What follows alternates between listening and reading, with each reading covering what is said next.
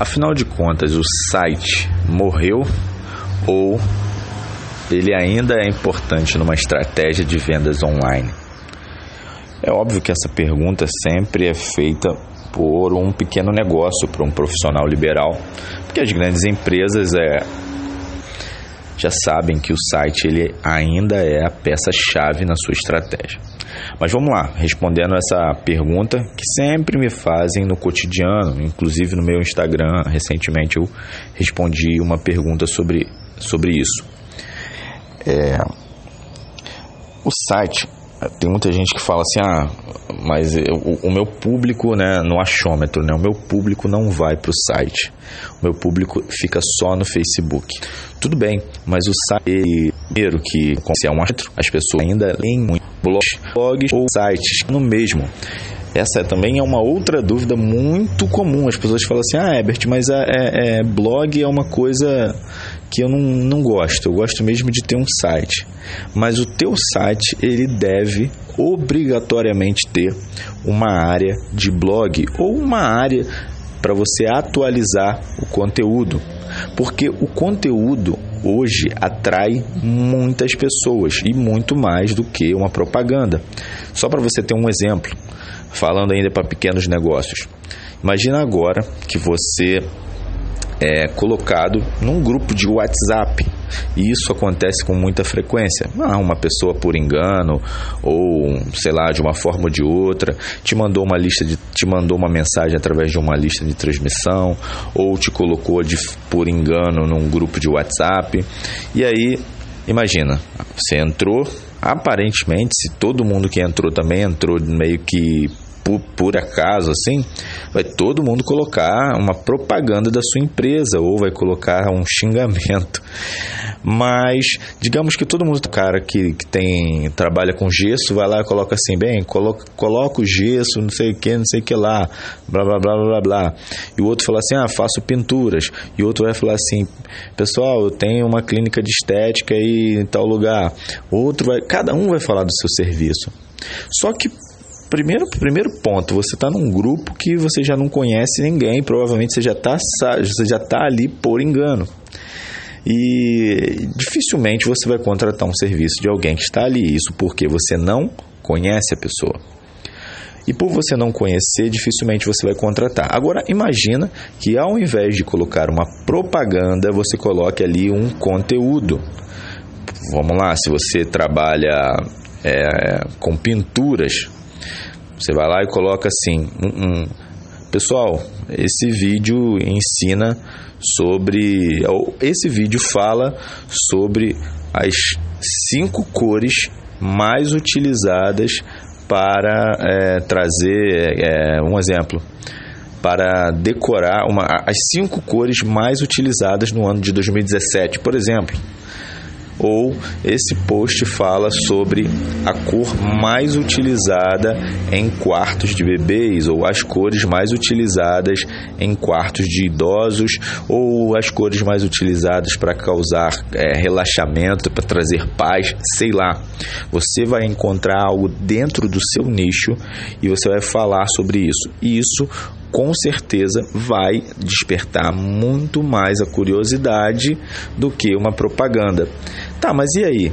A pessoa viu o meu vídeo e ainda assim não comprou de mim. É para isso que você precisa de um funil ou de uma sequência. Então, digamos que a pessoa viu esse vídeo das cores, mas não tomou nenhuma atitude. E o que é normal, porque é a primeira vez que ela viu um vídeo seu. Mas e aí você percebe que algumas pessoas se interessaram e você vai e cria um segundo vídeo. Já no segundo vídeo, você vai falar um pouco mais sobre você. Vai colocar, separei as 5 casas que eu fiz os meus melhores trabalhos, separei, queria contar um pouco para vocês. Vai lá, casa 1, essa casa foi uma casa muito especial, porque era um cliente muito exigente, ele queria uma cor que não fosse nem tão chamativa, mas também que não fosse, enfim, você vai contar um pouco daquele case ali e vai colocar. Você já falou de você, então você já tem uma pessoa que assistiu o primeiro e o seu segundo vídeo. E o terceiro, você já faz uma ação. Você já faz uma oferta para a pessoa.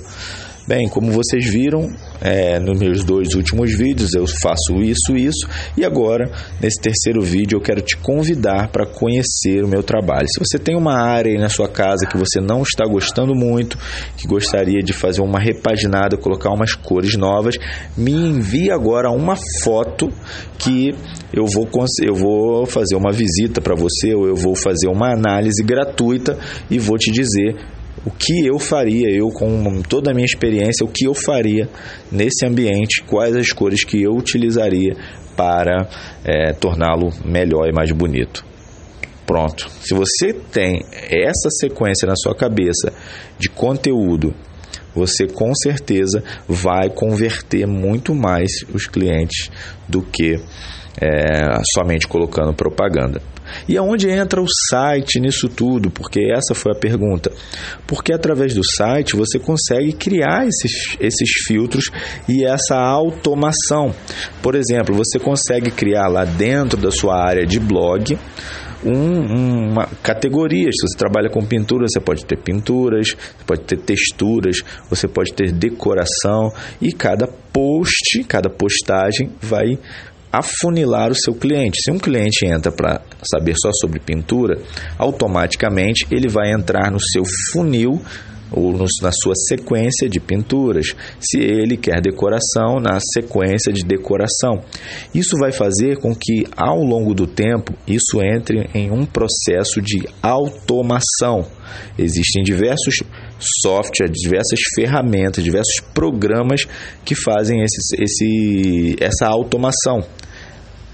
Por exemplo, a pessoa entrou na sequência de pintura, você tem lá a sequência vídeo 1, vídeo 2, vídeo 3.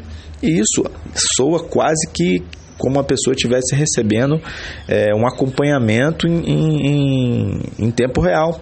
Porque ela entrou no seu site hoje, o pixel do Facebook já rastreou ela já clicou lá para receber sua sequência, seja via Messenger ou até mesmo via e-mail. E a partir daquele momento ela recebe, no dia seguinte recebe o primeiro vídeo. No dia posterior, ela clicando no primeiro, ela recebe o segundo, clicando no segundo, no outro dia recebe o terceiro. E no quarto, oferta. Ao longo do tempo, como eu já havia dito, as pessoas vão começar a entrar em contato com você de forma automatizada. E a única coisa que você vai ter que fazer é atender ou se atentar para responder esses pedidos de orçamento ou analisar essas imagens que vão chegando. Então o site, ele tira o seu limite que a rede social impõe. O limite de alcance, o seu site você pode alcançar mais. Entre outras coisas. E como eu sempre costumo dizer, o site, ele é o seu território, ele é o seu terreno, ele é a sua casa. As redes sociais não, as redes sociais jogam com as regras delas. E eu costumo comparar com um terreno alugado. A rede social é um terreno alugado. Ela te aluga aquele terreno e você constrói ali uma base, mas que essa base não pode ser uma base com todos os seus esforços ali, porque uma hora o dono do terreno pode aumentar o aluguel, ele pode te despejar, ele pode fazer várias coisas com você.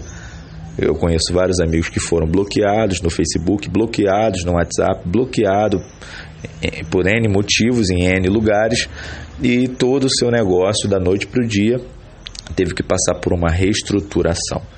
Enfim, essa foi uma resposta e também uma grande dica aí para quem trabalha com pintura. Se você adaptar para o seu negócio, se você é manicure, se você é cabeleireiro, se você é barbeiro, se você é qualquer profissional liberal, tem um pequeno negócio, adapta isso para o seu negócio. Se você não sabe, não tem nenhuma ideia de como adaptar tudo isso que eu falei, sequência de e-mails, anota o meu WhatsApp, é 21 99276 1915, 21 99276 1915. Esse foi o meu podcast de hoje.